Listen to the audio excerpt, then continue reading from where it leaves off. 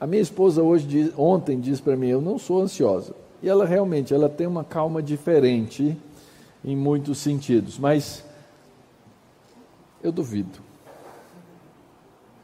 Todos nós temos ansiedades, algum tipo de ansiedade, algum nível de ansiedade. Faz parte da nossa condição caída.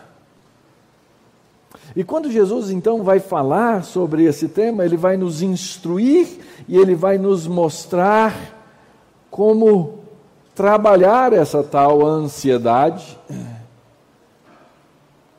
e como curar os nossos corações da ansiedade. Eu sei que existem aí descrições de síndromes de ansiedade, etc. A psicologia tenta falar sobre isso. Queridos, sobretudo, a ansiedade é uma doença moral. É uma doença moral. Mas o Senhor Jesus, sabendo disso, Ele não nos deixa sem tratamento. Nós vamos ler o texto de Mateus, capítulo 6, versos 25 a 34. E vamos ver o que Jesus nos ensina sobre isso. Mateus 6, 25 a 34.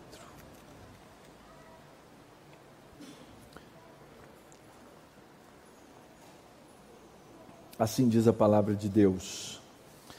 Por isso vos digo, não andeis ansiosos pela vossa vida, quanto ao que haveis de comer ou beber, nem pelo vosso corpo, quanto ao que haveis de vestir. Não é a vida mais do que alimento e o corpo mais do que as vestes? Observai as aves do céu, não semeiam, não colhem, nem ajuntam em celeiros, contudo, vosso Pai Celeste as sustenta. Não valeis vós muito mais do que as aves? Qual de vós, por ansioso que esteja, pode acrescentar um côvado ao curso da sua vida? E por mais que andais ansiosos, e por que andais ansiosos quanto ao vestuário? Considerai como crescem os lírios do campo. Eles não trabalham nem fiam. Eu, contudo, vos afirmo que nem Salomão, em toda a sua glória, se vestiu como qualquer um deles.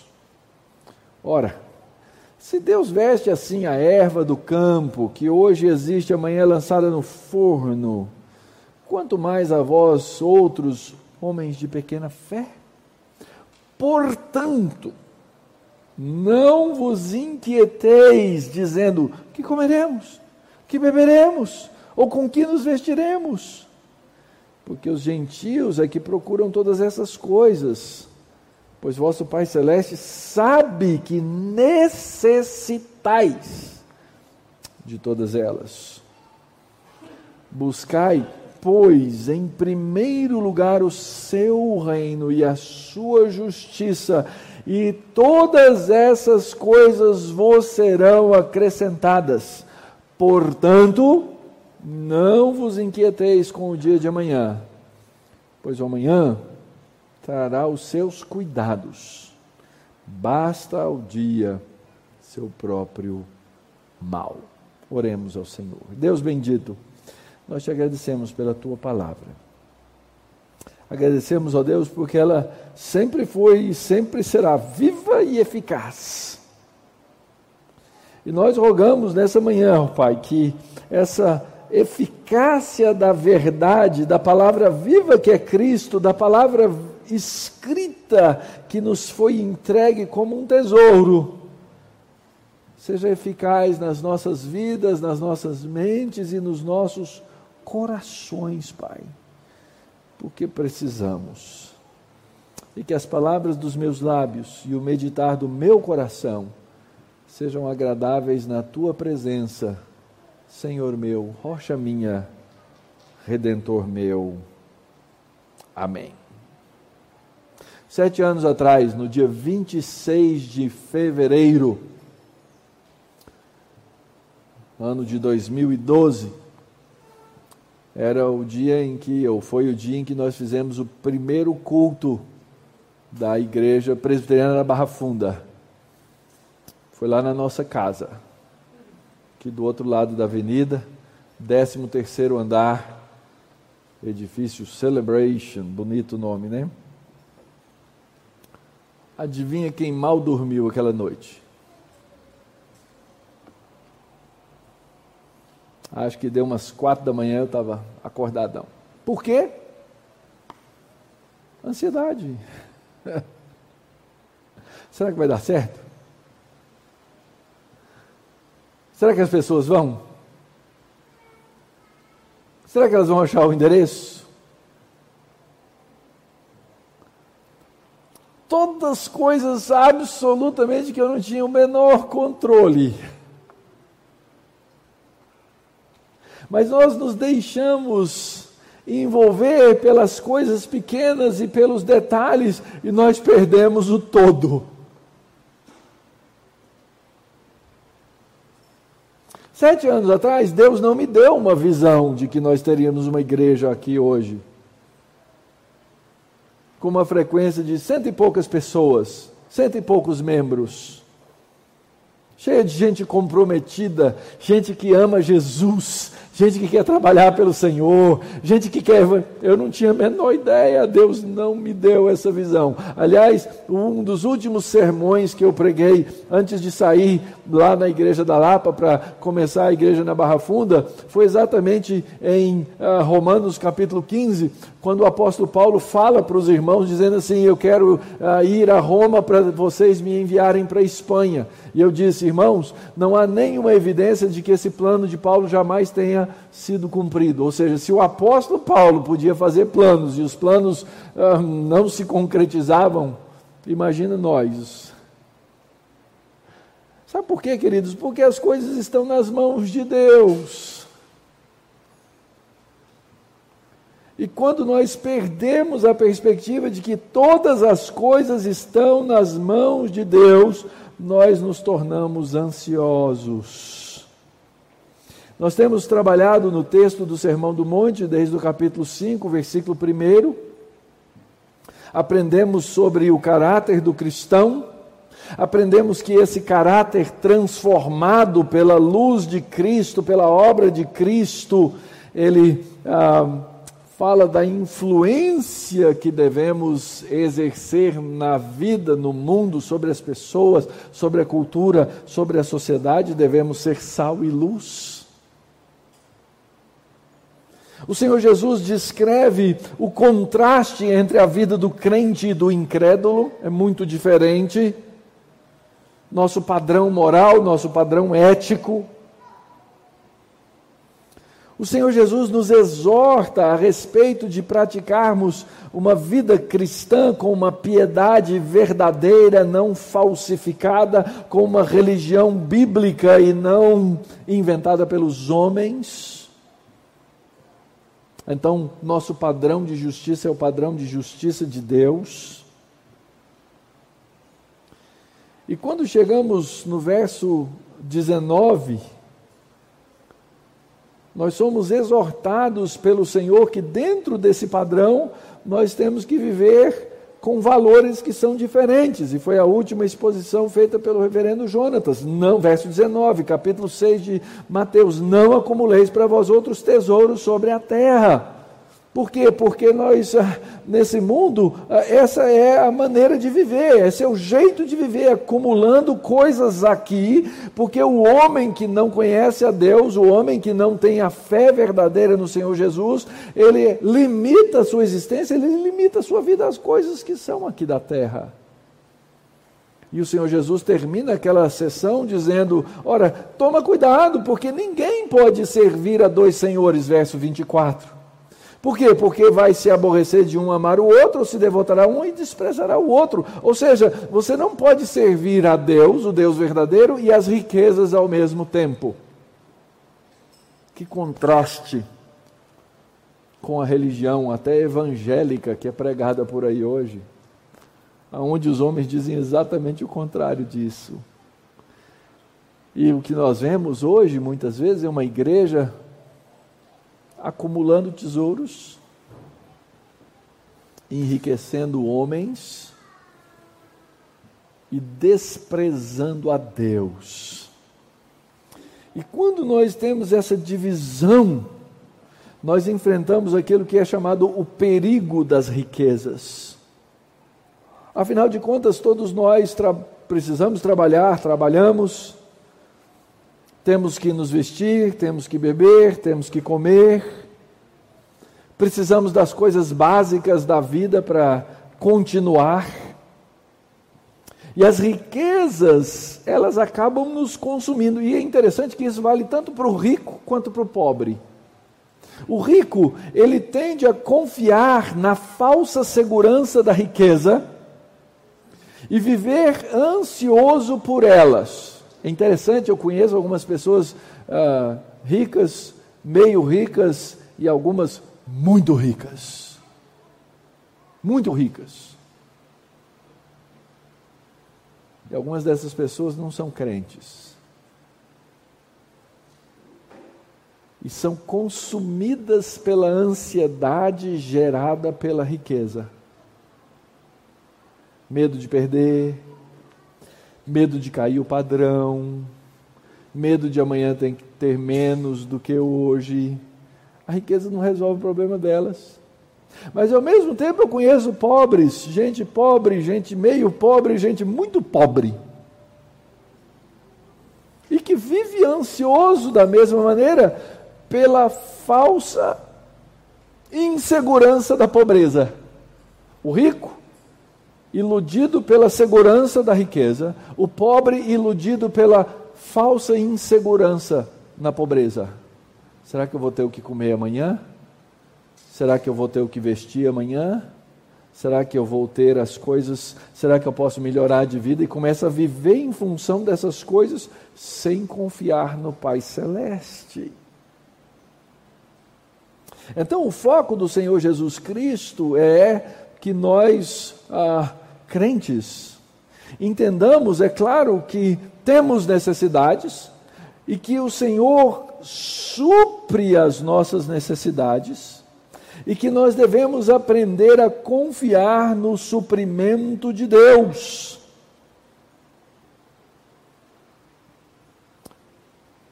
Todo mundo gosta de prosperidade.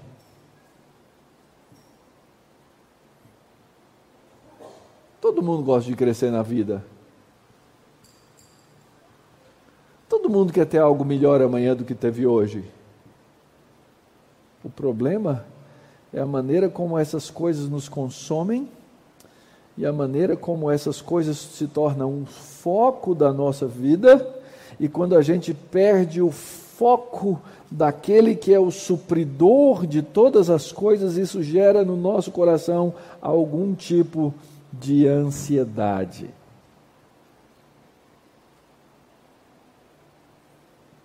A Escritura fala muito sobre contentamento. O que é o contentamento? O contentamento é o estar satisfeito com aquilo que Deus me deu. Existe uma teologia inteira do contentamento na Escritura.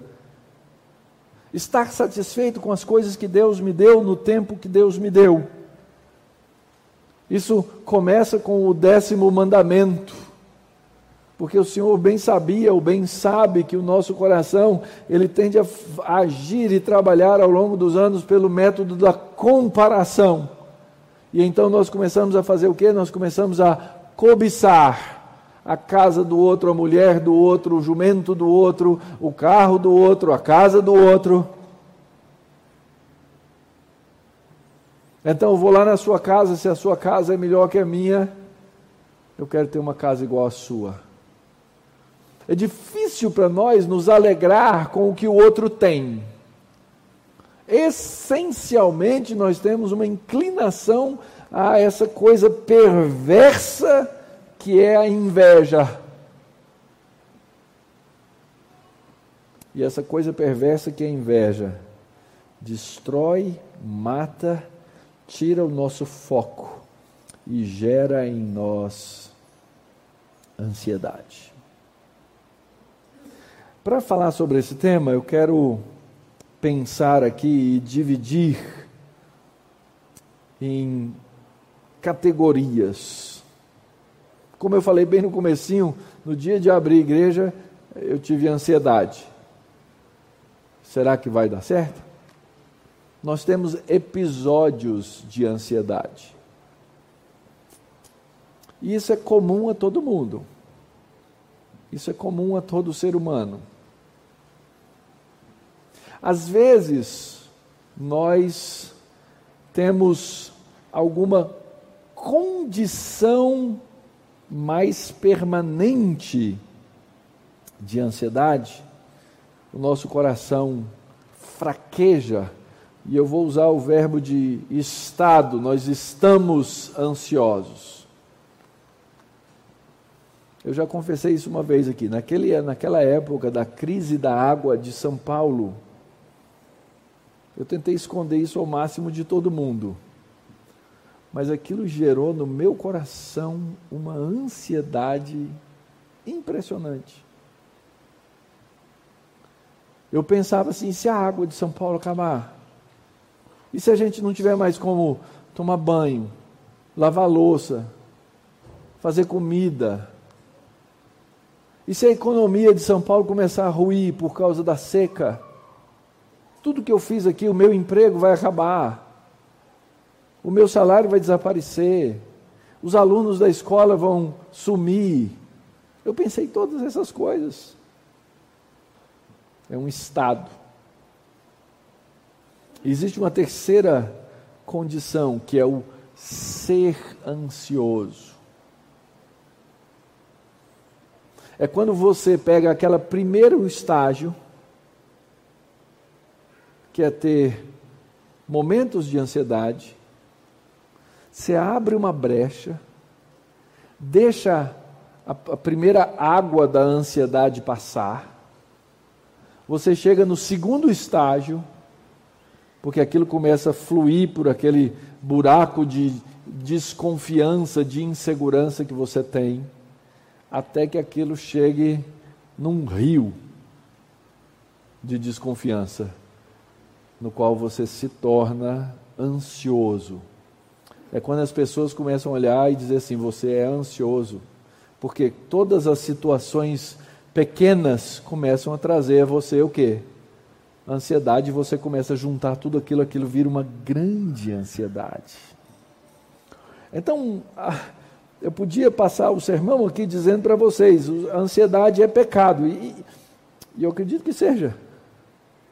Mas eu comecei confessando que eu sou um pecador, junto com vocês, a respeito desse tema, para que nós entendamos que o que Jesus quer fazer aqui nesse texto não é só me trazer a confissão de que eu sou um pecador, muito pelo contrário, é me dizer qual é o remédio para essa questão, qual é a cura desse pecado. E eu sei, reverendo Jonatas vai olhar de cara feia para eu usando essas palavras, cura, né? Porque cura parece doença, mas eu disse, o pecado é uma espécie de doença moral.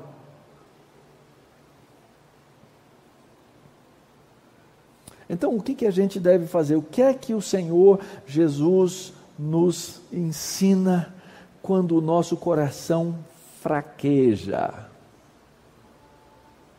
Veja só, aqui uma aulinha importante de hermenêutica, a ciência da interpretação, certo?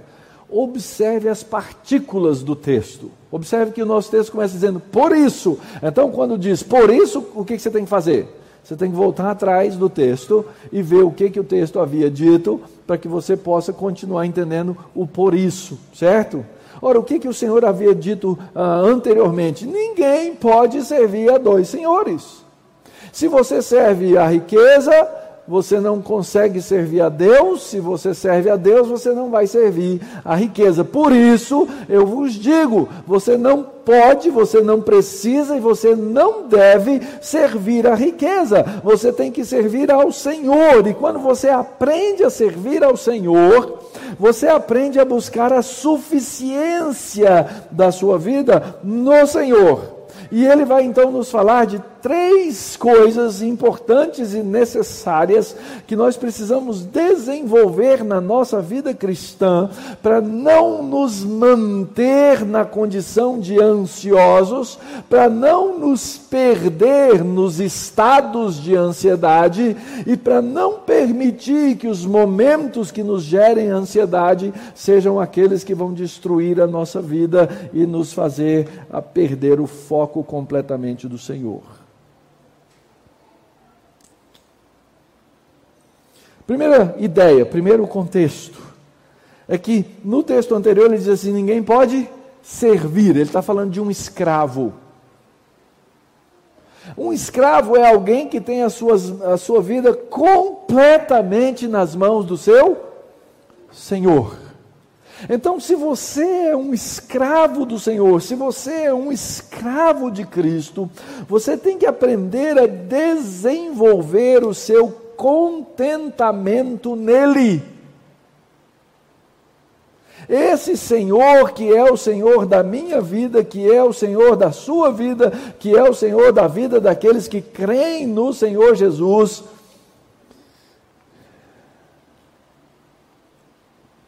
ele aprende a viver nas mãos do Senhor de maneira plena. E ele sabe que esse Senhor é um Senhor bondoso e que esse Senhor bondoso vai cuidar da vida dele. Nós precisamos aprender a nos contentar em Deus, porque é responsabilidade de Deus tomar conta da minha vida. Consegue entender isso? É Deus quem cuida de mim, é Deus quem cuida dos seus, é Deus quem cuida dos seus filhos, é Ele quem provê para os seus filhos, e aquilo que Ele me der será o suficiente para mim. Isso vai gerar na minha vida contentamento. É por isso que lá em Filipenses 4, 11 e 12, o apóstolo diz assim, digo isso não por causa da pobreza, porque eu aprendi a viver contente em toda e qualquer situação. E Paulo diz isso porque os filipenses haviam cuidado do apóstolo Paulo, haviam suprido o apóstolo Paulo com aquilo que ele precisava. Então ele diz no verso 12 de Filipenses 4, tanto sei estar humilhado como também ser honrado. De tudo e em todas as circunstâncias já tenho experiência, tanto de fartura como de fome, assim de abundância como de escassez. Tudo posso naquele que me fortalece. Observe que o texto começa dizendo, por isso vos digo, não andeis ansiosos. A ideia no texto é de que nós já estamos ansiosos. E que nós não devemos continuar, ou seja, nós devemos parar. E a palavra vida aí é a palavra alma, não andeis ansiosos da sua alma. Por quê? Porque o Senhor é o provedor.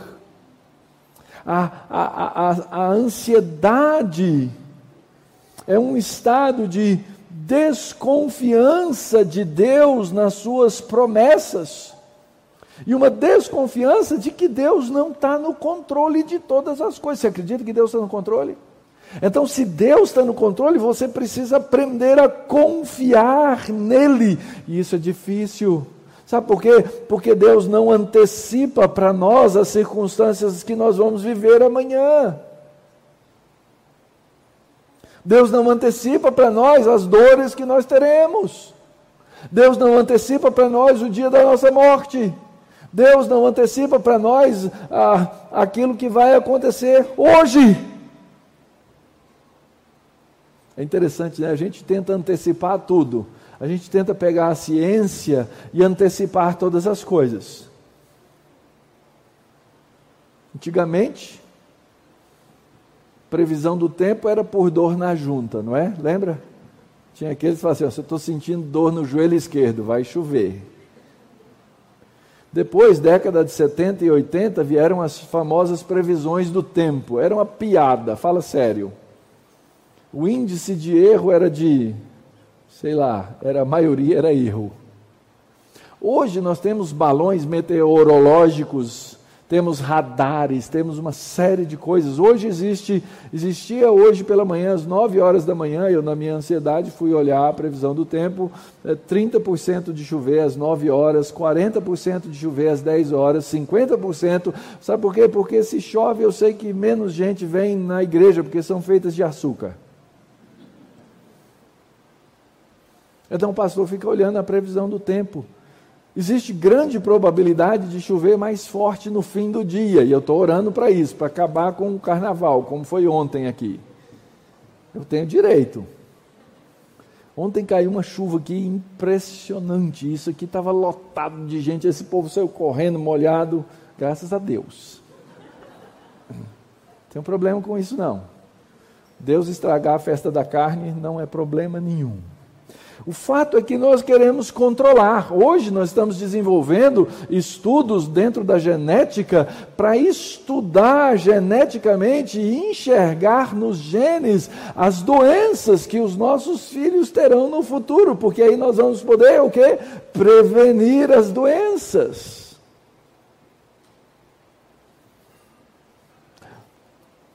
E não está errado. O problema é essas coisas se tornarem o nosso Deus. É nós deixarmos de entender que Deus controla todas as coisas e não importa. Aquilo que Deus determinar será, acontecerá. Alguns meses atrás, um amigo meu voltava do interior de São Paulo, depois de ter pregado numa igreja, e durante o dia ainda, no domingo, e ele viu muitos paraquedas no céu, aquela coisa e tal, os paraquedas descendo, não é? Bonito, as pessoas fazendo aí suas aventuras. E ele passou por uma barreira policial, cones, carro de socorro, etc., passou por aquilo lá e continuou a viagem, se perguntando o que será que aconteceu. Quando chegou aqui, ele leu a notícia, o paraquedista pulou, o paraquedas não abriu, mas nós somos sábios, não somos? Tinha o paraquedas de emergência, e o paraquedas de emergência abriu. Só que o paraquedista pousou no meio da estrada e o caminhão pegou ele. Triste coisa. Mas o fato é que quando chega a hora da morte de alguém, não há quem segure aquela vida. O Senhor é o Senhor da vida. O Senhor é o Senhor do tempo, o Senhor é o Senhor do espaço, o Senhor é o Senhor de todas as coisas. Nós crentes precisamos aprender que Deus está no controle de todas as coisas. Teu Senhor é a grandeza e o poder e a glória e a vitória e a majestade, e todas as coisas estão nas tuas mãos, no céu e na terra. Isso está lá em 1 Crônicas 29:11. Alguns domingos atrás nós aprendemos a orar, o Senhor nos ensinou a orar a oração do Pai Nosso, e nós terminamos dizendo o quê? Pois teu é o poder, teu é a honra, tua é a glória para sempre. Deus está no controle e Ele é bom. Nós precisamos aprender que todas as coisas pertencem ao Senhor. Eu tenho a mania de dizer isso é meu, mas não é meu. Na melhor das hipóteses, eu tenho que aprender a dizer, isso foi Deus que me emprestou, mas continua sendo dele.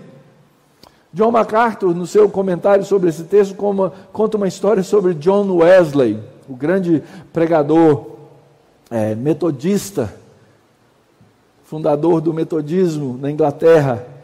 Dizem que uma pessoa chegou para ele correndo, esbaforida, dizendo, John Wesley, sua casa pegou fogo. Estava impressionado com aquilo. Ao que John Wesley teria voltado-se para ele dizendo assim, não, minha casa não pegou fogo, porque eu não tenho casa. Essa que eu tenho morado pertence ao Senhor. E se queimou, uma coisa a menos para eu cuidar, uma ansiedade a menos para eu ter. Pertence a Deus, querido. É dele. E nós precisamos ter contentamento e confiança na providência de Deus. O problema é que nós temos uma fé pequena, nós temos uma fé fraquinha, vai. Nós queremos confiar mais em nós mesmos. Eu cresci com a seguinte política na vida: você não pega um carro sem seguro. Ponto. Meu pai me ensinou isso. E até hoje é assim. Seja novo, seja velho, você não sai da concessionária, não sai da onde você comprou esse carro sem seguro. Eu pago o seguro há não sei quantos séculos. Acho que usei 2 ou 3 vezes, dava para ter comprado uns 4 ou 5 carros. Eu não estou dizendo que está errado fazer seguro do carro, eu continuo fazendo seguro do carro, continuarei fazendo seguro do carro, mas eu não posso confiar nisso como se isso fosse a providência, porque a providência ela é sempre do Senhor. Agora, se alguém bater o carro, a gente sempre pergunta, não é, Wagner? Tinha seguro? Tem seguro? Então Deus não proíbe a nós de nos precavermos no mundo em que vivemos. Mas o que a Escritura diz é que nosso coração fraqueja quando nós não buscamos suficiência no Senhor. Então, a primeira razão, nosso coração, que nós precisamos, que nós somos ansiosos, é porque o nosso coração fraqueja. Segunda coisa é porque nós temos necessidades. O que nós esquecemos é que nós temos um Pai. E aqui Jesus nos remete àquela condição e estado bem infantil mesmo. Tipo assim, Mateus, Mari. Papai e mamãe sabem tudo.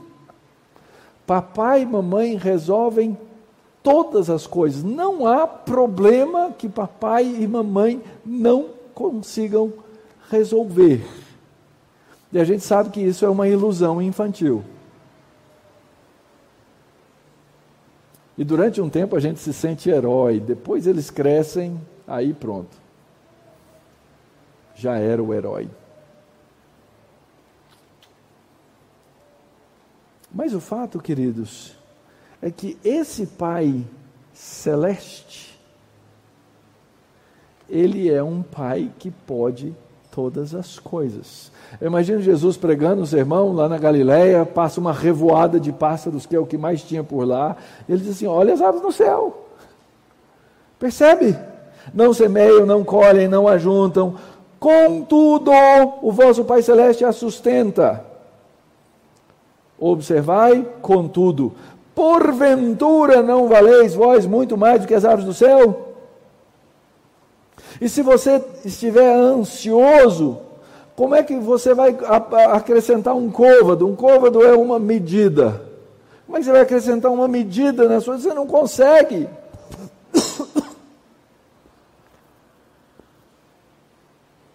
E aí ele ajunta.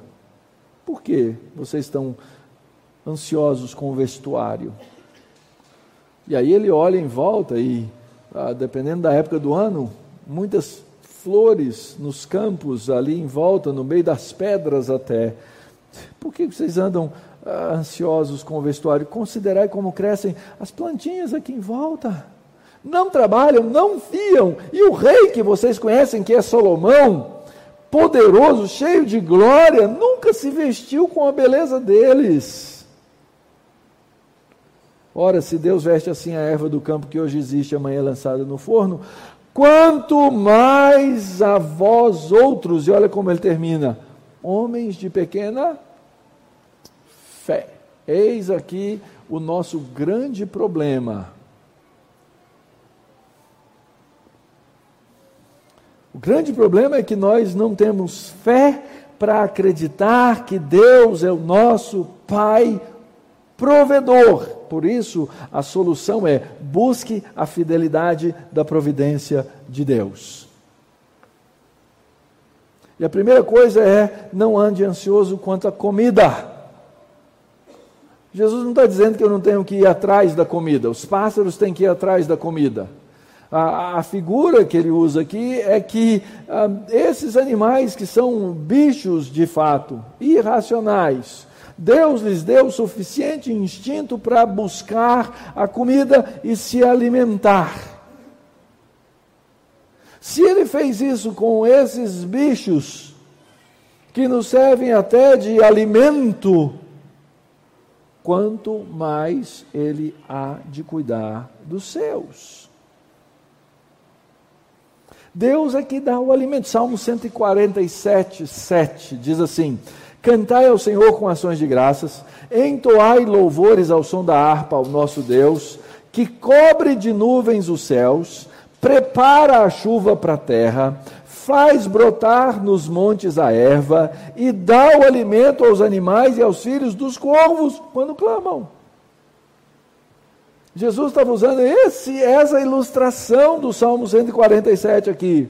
Deus coloca a erva, Deus cobre da chuva, Deus faz brotar e Deus dá o alimento aos animais. Se ele faz isso com eles, não fará também com os seus? Porventura, vocês não valem mais do que isso? Agora, na atual teologia da existência humana, no materialismo evolucionista, o que acontece? Eu não sou diferente e nem melhor do que os bichos e os pássaros. Então essa teologia não vale. Não vale para a teologia desse mundo.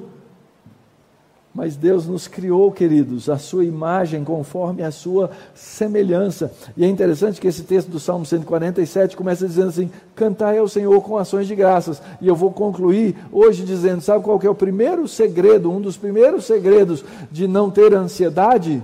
É ter gratidão. E um dos segredos de ter gratidão é saber cantar ao Senhor com ações de graças, aprender com a família da fé, aprender no culto público, aprender na comunidade do povo de Deus, a ser grato a Deus. Porque se Deus toma conta desses animais, dessas criaturas que são dele, mas que foram criadas menores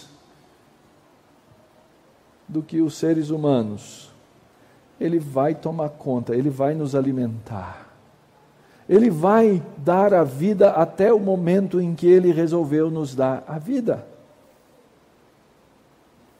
E nós temos uma obsessão por longevidade. Eu não estou dizendo que a gente não tem que cuidar da vida, eu não estou dizendo que a gente não deve ser saudável, eu não estou dizendo que a gente não deve procurar alimentação saudável. A gente tem que fazer todas essas coisas. Se precisar tomar o remédio, você toma. Se precisar fazer ginástica, você faz. Se precisar controlar a sua alimentação, você controla. Mas não adianta, você não vai controlar o tamanho da sua vida.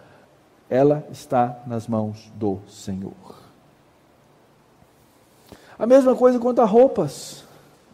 Nós temos necessidade de nos vestir, nós temos necessidade de nos cobrir. Então, o alimento, a vida, a saúde e as roupas, coisas que são básicas. É interessante, o mundo mais ou menos vive em torno disso. É ou não é? A economia mundial ela é dividida em 3 setores. O setor primário, que trata lá do campo, que trata da pecuária, da agricultura. O setor secundário, que é o que nós chamamos de indústria, que transforma os bens do setor primário em bens de consumo. E o terciário, que é chamado o setor dos serviços. Em alguma coisa dessa você se encaixa aqui. Adivinha quais são as 2 grandes forças e potências do setor secundário? Primeiro, comida e bebida. E segundo, moda. Moda. Gera mais dinheiro, roda mais dinheiro do que fazer carro, do que fazer casa, do que fazer construção.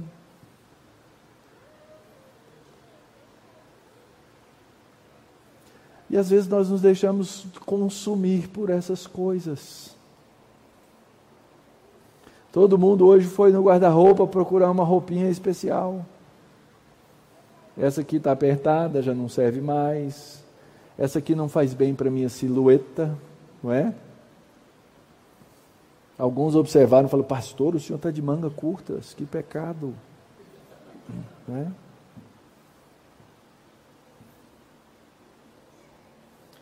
E às vezes nós somos consumidos por essas coisas. Gastamos mais dinheiro com roupa e moda do que com comida, do que com o que é necessário. Queremos mostrar a beleza por aquilo que compramos. Pagamos etiqueta. Pagamos por etiqueta. O pano é o mesmo, a fábrica é a mesma, tudo é o mesmo, mas tem uma etiqueta. Você faz um consumo diferente porque pagou uma etiqueta.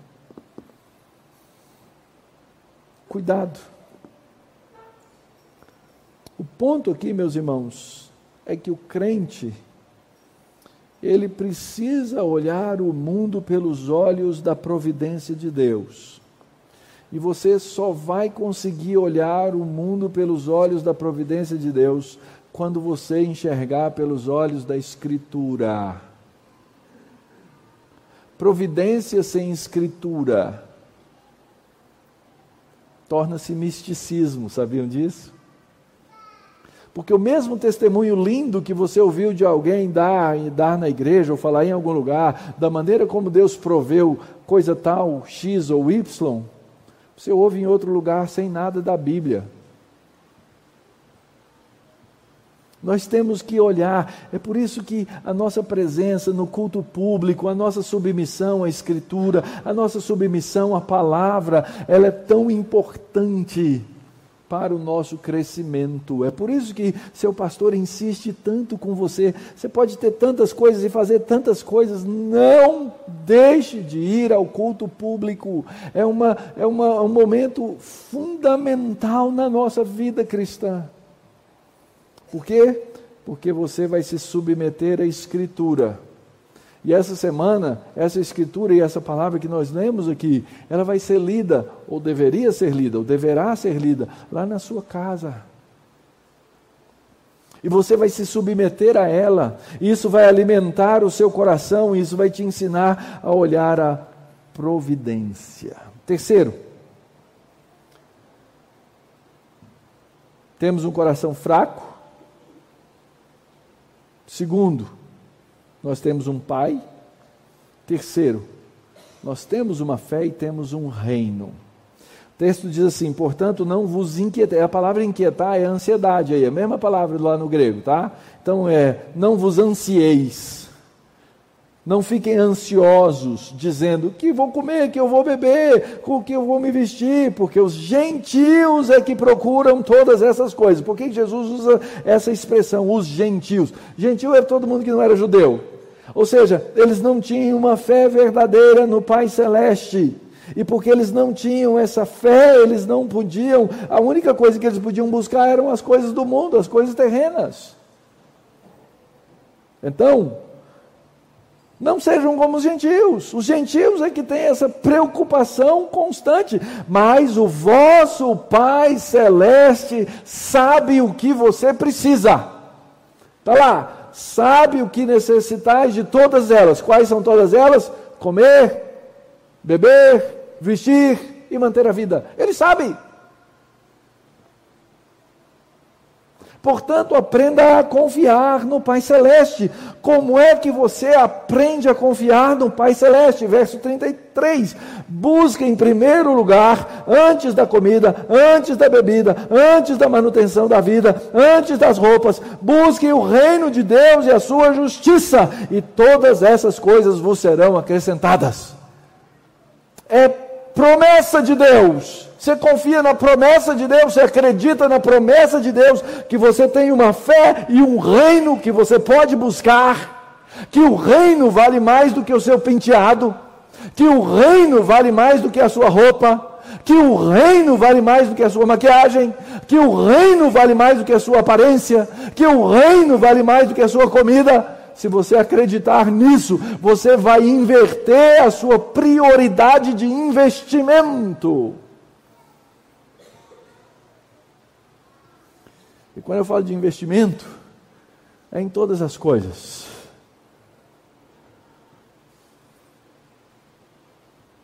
Ontem eu ouvi a expressão tempo é dinheiro. É a maneira como você vai investir o seu tempo. Eu sei que tempo não é dinheiro, mas tem uma verdade atrás disso. Você investe o seu tempo no quê? Se você for fazer uma continha, querido, você vai ver que você investe pouco tempo no reino. Você investe o seu dinheiro no quê? Você pode dizer aí, pastor, o senhor está puxando a sardinha para o seu lado, o senhor quer aumentar o dízimo da igreja, isso.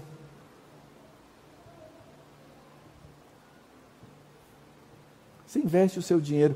Às vezes nós estamos contentes com a nossa teologia do dízimo, como se o dízimo fosse uma quitação de um boleto com Deus. Deus, seguinte, vou quitar a minha dívida, chegou meu salário, caiu sexta-feira na conta, não foi, Luciano? Caiu o salário, não é? Um professor colocou lá no grupo assim, irmãos, o salário está na conta, e 2 já entraram atrás e disseram assim, estava, né? Conta de passagem, o dinheiro só passa lá, né? Estava.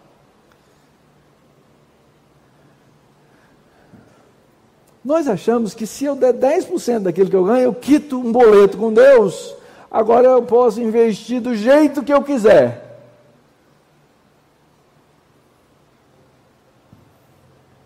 Crasso erro.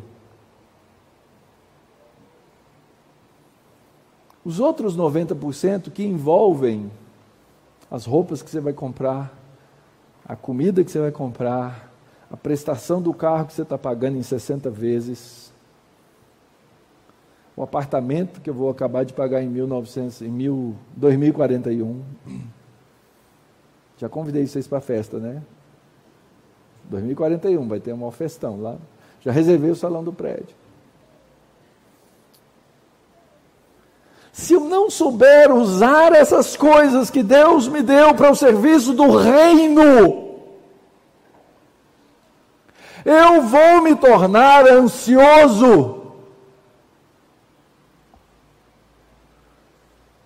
Porque aquilo que eu julgo ter não é meu. Pertence ao Senhor. Isso significa buscar em primeiro lugar o reino e a justiça de Deus nas coisas que Ele me deu como mordomo para administrar.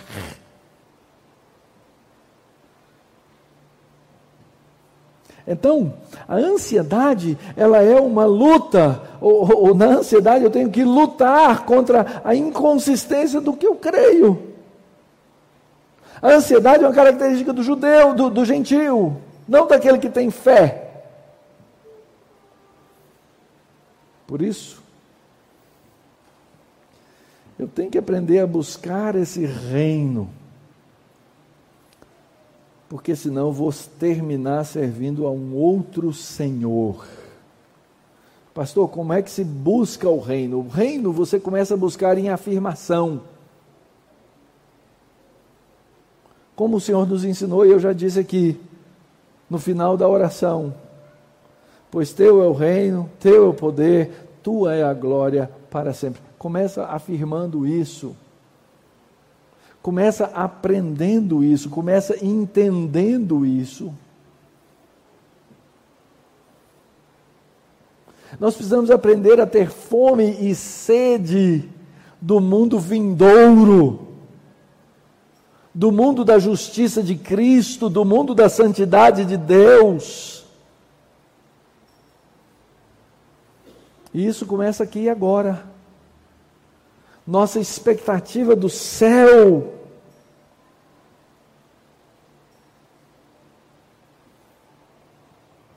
ela começa com a afirmação dessa verdade do reino aqui na terra. Isso muda a nossa maneira de ver as coisas, queridos. Nossa maneira de perceber o mundo de Deus. E essa ansiedade que consome o coração, o nosso coração. E por último, caminhar para a maturidade da fé. Você tem um futuro. Às vezes a gente limita o mundo a esse mundo. No verso 34 diz assim: portanto, é uma conclusão, não vos inquieteis com o dia de amanhã, pois amanhã trará os seus cuidados. Aliás, o texto está dizendo literalmente: o amanhã trará as suas ansiedades. Basta o dia. Hoje eu não vou fazer a piadinha, seu próprio mal.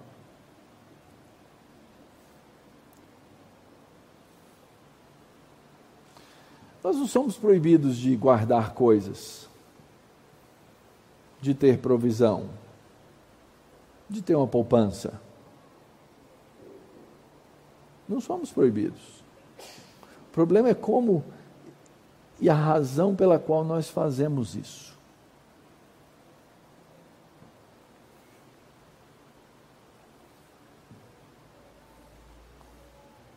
Lembra do povo no deserto? Deus mandava o maná todo dia. Todo dia. Ele mandava a medida do dia. É isso que Jesus está se referindo aqui. E Deus disse assim: olha, não adianta guardar para outro dia, só na sexta, porque no sábado eu não quero que você escolha um maná. Então, na sexta eu vou prover para 2 dias e o maná vai ficar. Mas na ansiedade, o que eles fizeram? Eles guardavam para o outro dia. No outro dia estava podre. Não servia para nada. Talvez, querido, você esteja guardando coisas que estão apodrecendo. Coisas que você não vai usar. Coisas que você não vai levar para lugar nenhum. Você já me ouviu contar essa história? O enterro de um desses grandes homens mais ricos do mundo. Alguém curiosíssimo chegou para a pessoa responsável pelas finanças e perguntou: fala uma coisa, quanto foi que ele deixou, hein? E o contador virou para essa pessoa e disse assim: tudo. Ele deixou tudo. Ele não vai poder levar nada. Nem que coloque dentro do caixão. Nem que coloque no... Não adianta, não tem jeito. Você não leva nada, a não ser o reino aqui dessa terra. Nada.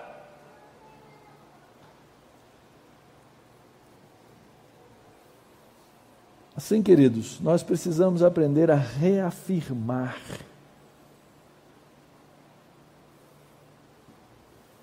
Reafirmar a verdade da Escritura para o nosso coração, uns para os outros, para crescer em fidelidade diante de Deus. Deus prometeu a sua graça para amanhã. Eu tenho que confiar nessa graça para amanhã.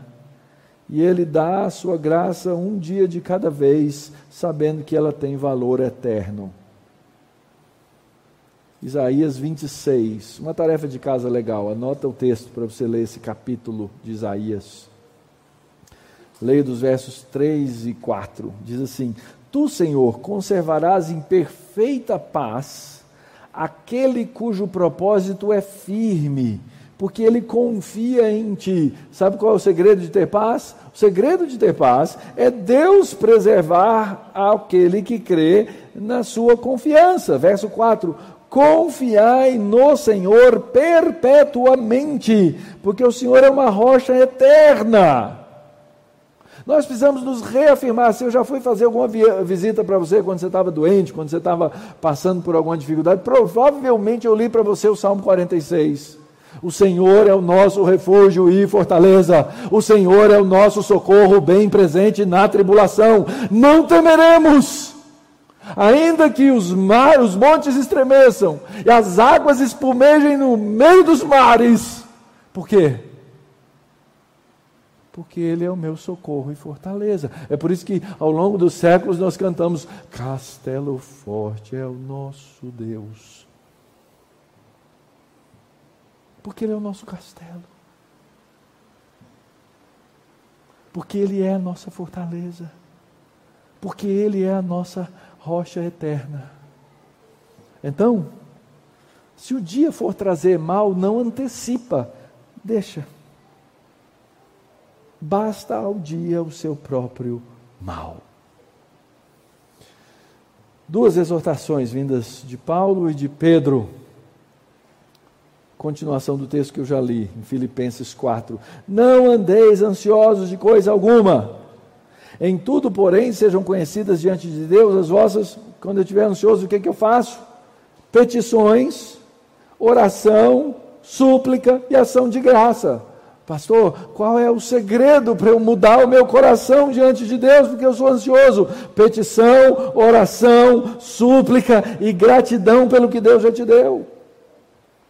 Pedro, humilhai-vos, portanto, sob a poderosa mão de Deus, para que Ele em tempo oportuno vos exalte, lançando sobre Ele toda a vossa ansiedade, não porque Ele vai cuidar, mas porque Ele já tem cuidado de vós.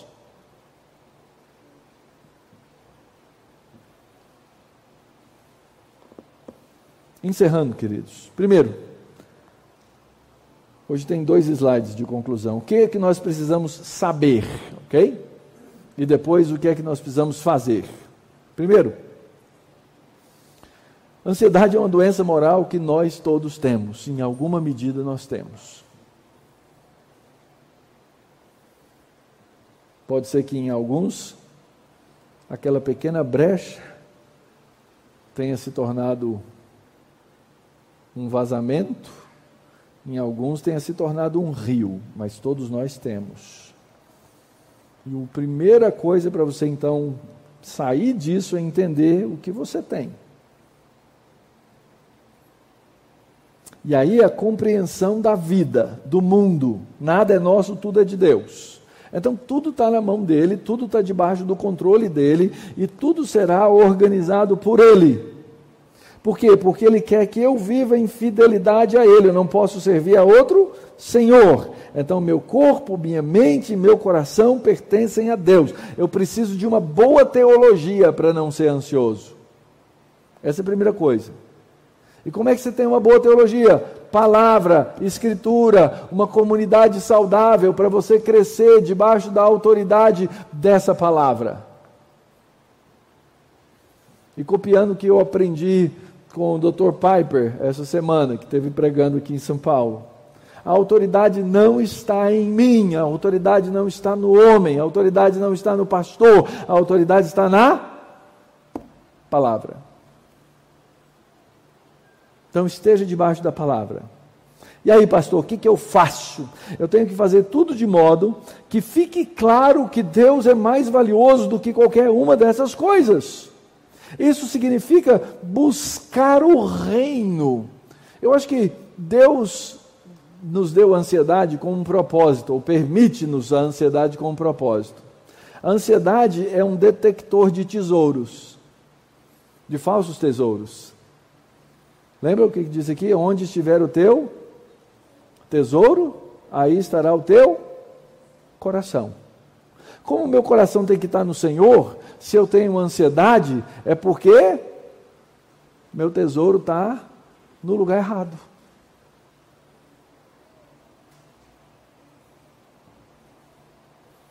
Dr. Sinclair Ferguson, no seu comentário sobre o Sermão do Monte, ele traz 3 pontos interessantes sobre o que a gente deve fazer. Primeiro, olhe a vida como um todo. Quando a gente foca no detalhe, a gente perde a visão do todo, e perdendo a visão do todo, o detalhe pode nos consumir. E eu vejo muito isso conversando com os irmãos, olhando para a minha vida e aconselhando os outros. Consumidos com detalhe, isso aqui é o fim. A pessoa olha para aquela coisa e diz assim: o mundo acaba se isso acabar. O mundo termina se isso acontecer. Todas as coisas vão se deteriorar se.